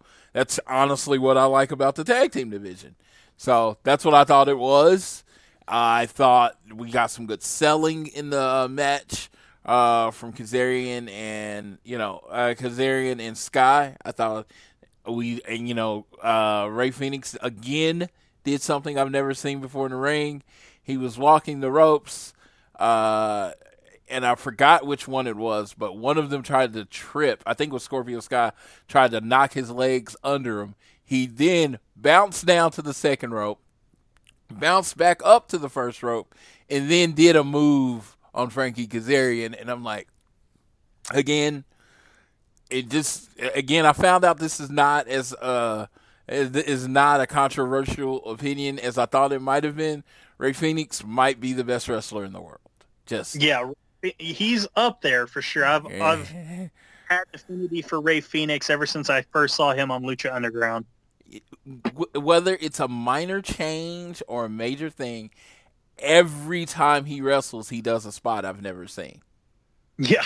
Every time he wrestles, he does one. And it's like, you're going to get to certain stuff, but he just does something unique. and I thought this match was killer. I thought it was all about the Lucha Bros. They dominated 80% of this match. Yeah. So they were going for their finisher, where Phoenix had just hit the Destroyer on Kazarian, and they looked like they were about to go up for the Sierra Miedo, and Scorpio Sky rolled up Pentagon, right? Yes, yeah. And Scorpio Sky, you hit 1, you hit 2, and I literally thought he was going to kick out, and you hit 3. SCU, the new AEW, first AEW Tag Team Champions. I would like to say I filled out a bracket for this tournament and was completely wrong. But after the first round, they were doing sales at StarCast, and I was like, I was like, I usually spin pretty recklessly, but I was like, there's SCU or Lucha Bros, and I was like, I'm just gonna pick one of them, and hopefully the person I pick wins the title. I picked SCU. So I have a meet and greet with SCU, and I get to hold the belts. That's something, man. That's always been my favorite part of meet and greets and pictures is holding a belt. Like, I met the Young Bucks the first Oklahoma. I held one of the junior tag belts. Obviously, I weigh a little too much to be in that division, but still I got to hold the belt. What's funny, me and Caleb are both from Oklahoma. We've never actually, met. Dude. Oh, my God. I don't want to get too far off the res because we've been at this for a while. But we were in that line together. Not only were we in that line together, outside of the con, we were in the same line. Because there was a hold up, and you're like, hey, blah, blah, blah, I bought these tickets on someone else's card, and they basically wouldn't let you in. I saw, holy S-word, this guy is upset right now, man. But I like his Moose t-shirt. And then I find out 3 years later, that's Floyd Johnson of the Social Suplex, man. Yes, and it's funny because I don't want to be. I'm never that guy, but it's like I got on my phone and said, "Hey, Jerry, the owner of the company, they're not letting me in," and he comes right around and says, "Let him in," and it was you had the lady looking at me like, you think you're hot shit, don't you? And I'm like, for a moment in my life, I don't know anybody famous. For a moment, I did feel like hot shit. I'm gonna tell you, it was like, you don't know who I am right now. It was that moment. It was like, It is something that I've always found so funny that specifically in the past 3 years, we've been at so many of the same shows. And in one particular instance, we were feet from each other, and we never talked to each other until you joined the Social Suplex. And it's hilarious because, as you know, I talk to literally everyone. You can't shut me up. So the fact that we were with that close and I never had a conversation, I know at that point I was very distracted because I was pissed off that I couldn't pick up my tickets. Yeah. And Jerry's like, calm down, I'll take care of it. I was pissed. Because they were telling me to have my friend come from her house down to the event to show her card and give me the tickets. I've literally never had that happen at an event before. I a few years ago, I'm like, I don't even remember. I very rarely use my card or my bank account for anything because, I didn't have credit. I would always just give someone the money and then use their card. So this had literally never happened to me. So I was livid at that point. Yeah. And about as livid as I get. I don't get very angry in life in general, but yeah, knowing you through this podcast and through the group chat, you're a pretty cheery guy, but you were not in that moment. That's for sure. Because it's literally not going to let me in. And I was like, I generally buy the big stuff. So I had spent I was first row platinum, all that good stuff, and it was like, yeah, you probably got a Sting meet and greet like I did. Yeah, I was like, I had spent a lot of money on that ticket. Now I'm thinking about meeting Sting next week. I haven't decided on it yet. Oh, he's going to have the red, white, and blue gear on, yeah. Yeah, I thought about it, but I found that when I was at Oaklamania, when I talked to Sting, he said little to nothing to me. Yeah, he was kind of reserved, that's for sure. Yes, that is not the type of meet and greet I usually pay for more than once. Yeah, so like you talked about how your bracket didn't do too good from the tag tournament. Yeah, no, shitty, complete shit. I did for the most part until the finals. I missed one pick, and it was the finals. And if I had made it, I would have gone up even more on our little bracket. Yeah. I was convinced, like, especially from like the first segment, I'm like, okay, well, SCU is going to have this, miracle run, quote unquote, with Scorpio Sky not being the initial tag partner, and then they're going to come up short. That's what I was convinced of, and I was really shocked SCU won. The live crowd seemed very shocked that SCU won. And, I mean, I don't want to say they hated it because they didn't. Like, if they hated it, they would have booed. They would have let you know. But they seemed, I don't want to say disappointed, but at the very least, they seemed shocked. Yeah. The Lucha Bros were clearly built as the best tag team in AEW. I mean, they gave them all the wins over the Young Bucks. They've been pretty dominant in their matches. They've been built as the ace of the tag team division. So them losing was a little shocking. Now, and it's funny because I kind of, a prediction, not a spoiler, of course, is I kind of think we're going to get a rematch in Baltimore, and I just have this sneaking feeling our first title change is going to happen in Baltimore. See, I don't know how I feel about that. I feel like that's kind of a cop-out that you would do a title change 10 days after you crown them. Yeah, but this is the first pay-per-view after TV. And you have, okay, I will admit, like, you have to do a title, like, you have to find a way to get your tag titles on the show, especially since you just crowned your champion. Yeah. And with only one show to go, like, what else are you going to do, Yeah. But maybe they don't get a rematch. Maybe they have to fight to get their rematch or whatever they have to do. But, Lucha Bros dropping SCU on their head, walking out with the title. I could see it happening at the next show. You will hear more on the preview when I announce the winner. It'll be either Wednesday or Thursday. Thursday's a travel day, so it will probably be Wednesday. And it might even be before the show. I just want to get a preview out there before the show, just letting y'all know. Yeah. But I'm not, since I was on the show, I'm not disqualified from the contest, am I? No. I'm not. I even thought of that before I asked you, and I was like, yeah, I'm not going to disqualify him just because it is pretty. We've only had like 50-something people enter, so if you're listening, enter. I was going to watch the show anyway, so it's not a big deal. But yeah, it's super random. I just literally put the thing in a randomizer and I click it 5 times, and whoever's the number one on the list wins. I mean, it is the most fair system that I could come up with. So, So if you win, you win. I mean, hey, I deal with it. I'm gonna be fair. I've given more prizes to people don't know who, and they I'm pretty sure they only entered the show and they have never listened to our show, but they got the prize. Yeah. So I was like, hey, you win. So no, but this was very shocking. Very shocking. SCU won. I am very happy for Scorpio Sky and Frankie Kazarian.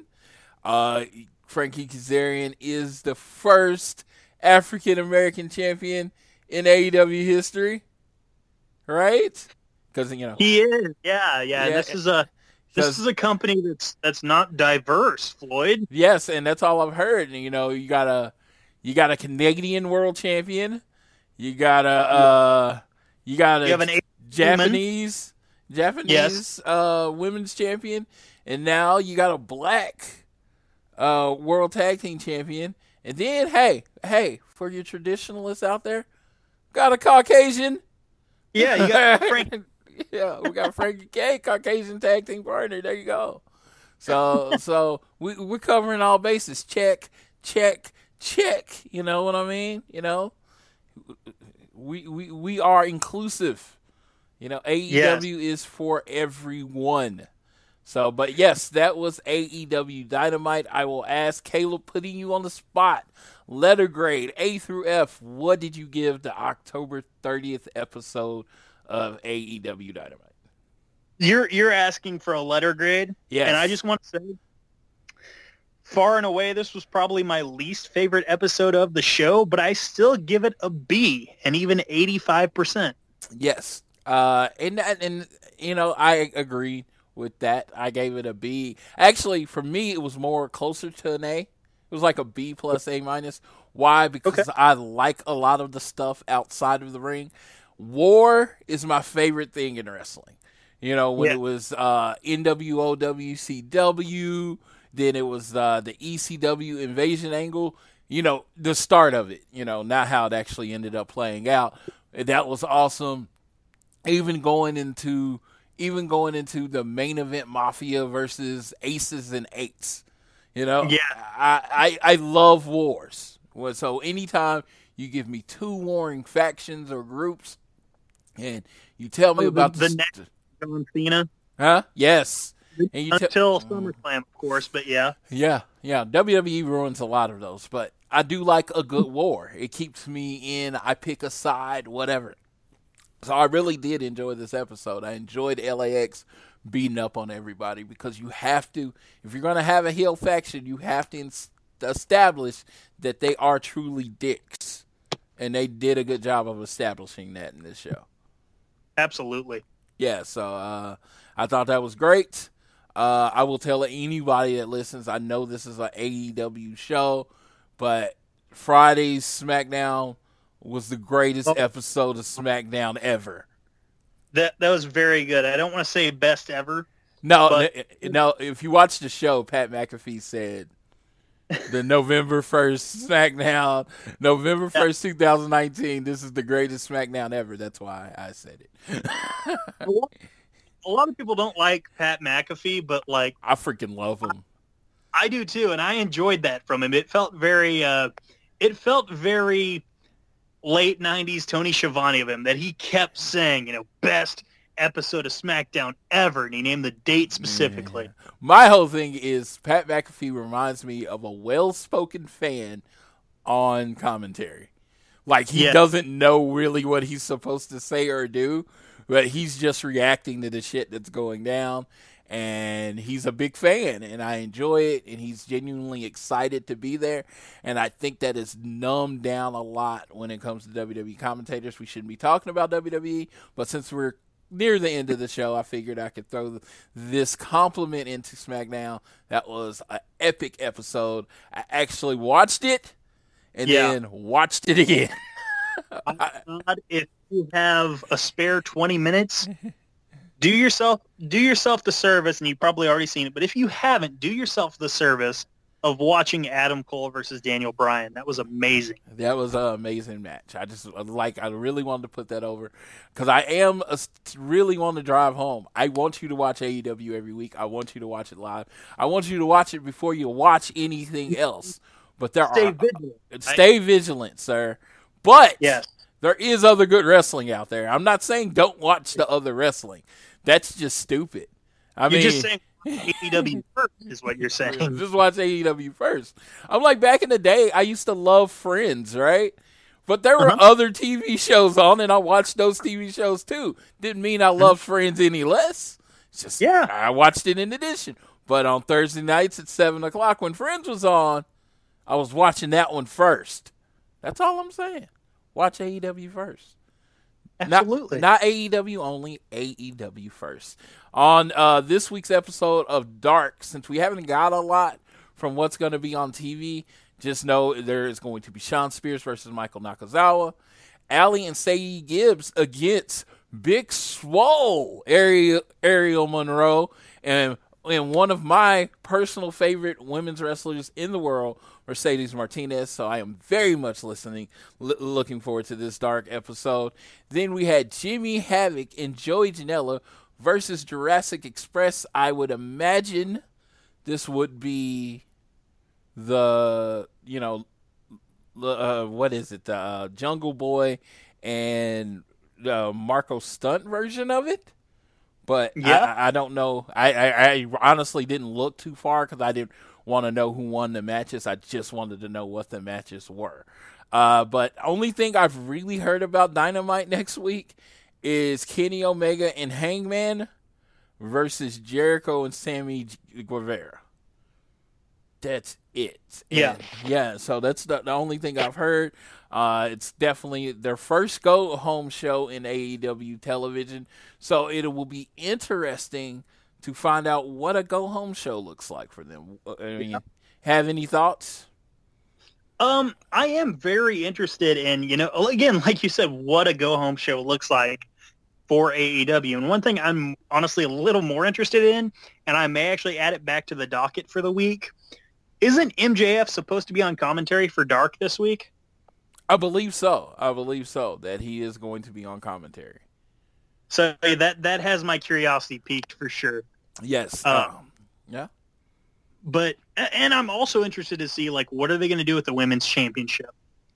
What is Riho going to do at the pay-per-view? Yeah, I could see, a triple. Face, Hikaru, what's going to happen? If they do anything, I think it's going to be her versus Emi Sakura. Okay. I think they've been giving Emi Sakura a lot of wins lately. And I think then that's the build-up because Emi Sakura is Rio's trainer. You have that natural... You have that story, yeah. Yeah. Teacher versus student, yeah. Yeah, so I'm looking forward to that. What Brandy's going to do, because I think... that's something that most people are going to want to see something out of. I don't think they can do... I want to see... if they want to do a slow build, do it. I enjoy a slow build. But with how confusing that was last week, I think people are going to want answers this week. So, I don't... I'm just thinking of the rabid fan base. I'm let everything play out, especially... Yeah. It's still... This will be the... fifth episode of the shows? Just kind of let it roll. Six. Yeah, so you just kind of let it roll. But I think a lot of people are going to want a lot of answers with the Brandy situation. But then, Britt, Rio, maybe we get a triple threat match to decide the number one contender. It's going to be some stuff. And the result, how the Lucha Bros, they are heels technically as a tag team. How are they going to respond to losing the tag team belts? There's a lot to look forward to this week. Like I said, my biggest thing is, what is a go-home show for them? I've seen Raw and SmackDown go-home shows, and they pretty much suck. It's it is skippable. Everything is building to the show, so it's pretty skippable for the most part. How is AEW, especially now that they're not going up against the World Series, and their ratings were a little down this week, are they going to try to go out with a bang to spike a number, or what they're going to do? Yeah, I'm kind of curious. I really hope more than anything. Early days NXT on the network, one of their formulas for go-home shows when they did the traveling takeovers was they would do a lot of, whether it was face-to-face, there wasn't a lot of huge, big wrestling matches or anything, but they did a lot of video packages and a lot of face-to-face promos and everything. And I kind of hope they do something in that vein. So the infomercial show. Yeah. Hey, this is what's going on. Sell the pay-per-view. It doesn't sound very sexy when you put it that way, but yeah. Yeah, that's, I like I said, I'm interested. They've thrown my ideas of what a TV show should be out sometime, so I would like to see what we get there. I'm, like I said, very excited. Again, we're going to announce. I'm going to record a show before Full Gear, 100%. That's the one thing I can promise. I don't know when it's going to be, and I know I'm going to, but the latest I'm going to announce the winner is Thursday. because I want you to be able to watch the show. So I'm going to do the drawing and stuff like Thursday. So have your entries in before then. And I'm going to, even if I don't do a show, which I'm sure I will, I'm going to at least announce the winner of the StarCast and Full Gear streams. And I like I said, make sure you're entering, tell your friends, and that should be fun. Caleb, thank you for joining me on this show. This was a true honor and pleasure. If I talked over you, I do apologize because I think your phone comes through like with a bit of a delay because it feels like you start talking after I start talking in. So if you're on this show, I wasn't being rude.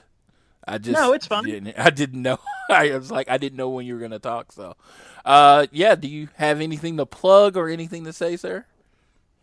I mean, of course, if you're listening to this podcast, you know what you can subscribe to. Social Suplex Podcast Network, wherever you download podcasts. If you want to follow me personally on Twitter, now it used to be, now it's not so much since the season is over. It used to be a lot of baseball talk. Now it's mostly football talk and other things, but you can follow me at I am Caleb B. That's IAMCALEB and then another B. Yes, he was talking about that boring stuff that we call baseball. Thank God. Yes. It's 23 million viewers this week, sir. 23 million people watched baseball. And, I mean, I don't know. You know what I mean? I was going to say something very political, but I'm not going to do that. Just know, just because the majority of the people do something doesn't make it right. No, I hear you. Congratulations to the Washington Nationals on winning. Because the Houston Astros did not close it out on Tuesday to avoid World Series competition, they got my vitriol, and I was rooting hardcore for Washington Nationals from afar because I don't watch baseball. And the Washington Nationals won, and screw you, Houston Astros. I only asked them to do one. I only asked them to do one thing, Caleb. One thing. Just one. Win on Tuesday, so we didn't have to go up against a freaking Game 7. Because I didn't even put my Stay Vigilant post because I knew AEW was taking the L that day. I was rooting for Houston to win Game 6, not so much because AEW and NXT, I want them to do a good number. I just wanted to watch The Masked Singer this week. Yeah, I was hoping, beyond hope, that the Astros went ahead and finished it out. But this week, you get a double elimination episode of Masked Singer. What? I know, right? 2 times the fun. Hopefully, before you watch Masked Singer, you turn your dial on to TNT about 7 o'clock. Until 9 o'clock, at 7 o'clock Central Time, till 9 o'clock. Watch AEW, DVR The Masked Singer. Watch it later. It helps their +3 numbers. You know, they don't expect people to watch it live, whatever. But make sure you're watching AEW. And I'm going to say it again. AEW. Go to shopaew.com, support AEW. No, but seriously, be following the Social Suplex on all your podcasting apps, including Podbean, Spreaker, Google Podcasts. Do it all that, and make sure you're following our little Twitter at ATElitePod. Tiffany and Amy chime in from now and then. I retweet a lot of their stuff.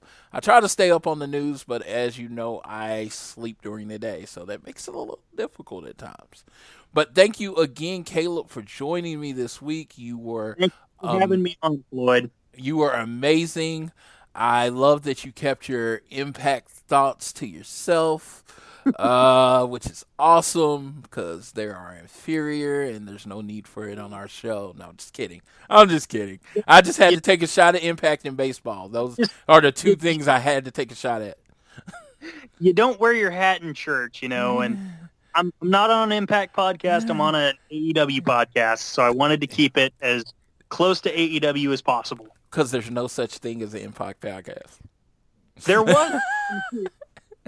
It got about 2 episodes, and then I stopped recording. Exactly. Tapped out. Yep. Ran out of interesting material. You covered everything. I get it. No, that's not it at all. Like, this was like 2018 Impact, which I loved. No, I was going on, but yeah. I actually love 2018 Impact. Like, again, I just take shots at Impact in baseball. That's what I do when I talk to you. Yeah, that's what we do, bro. We go at each other. Yeah, I can't go at the Niners because they're like freaking undefeated. So I'm gonna stick to the 2 things I can go at you about. Yeah, for sure. All right. Well, thank you for listening. I would just like to remind you, whether it is home, work, or school, always do your best to be elite.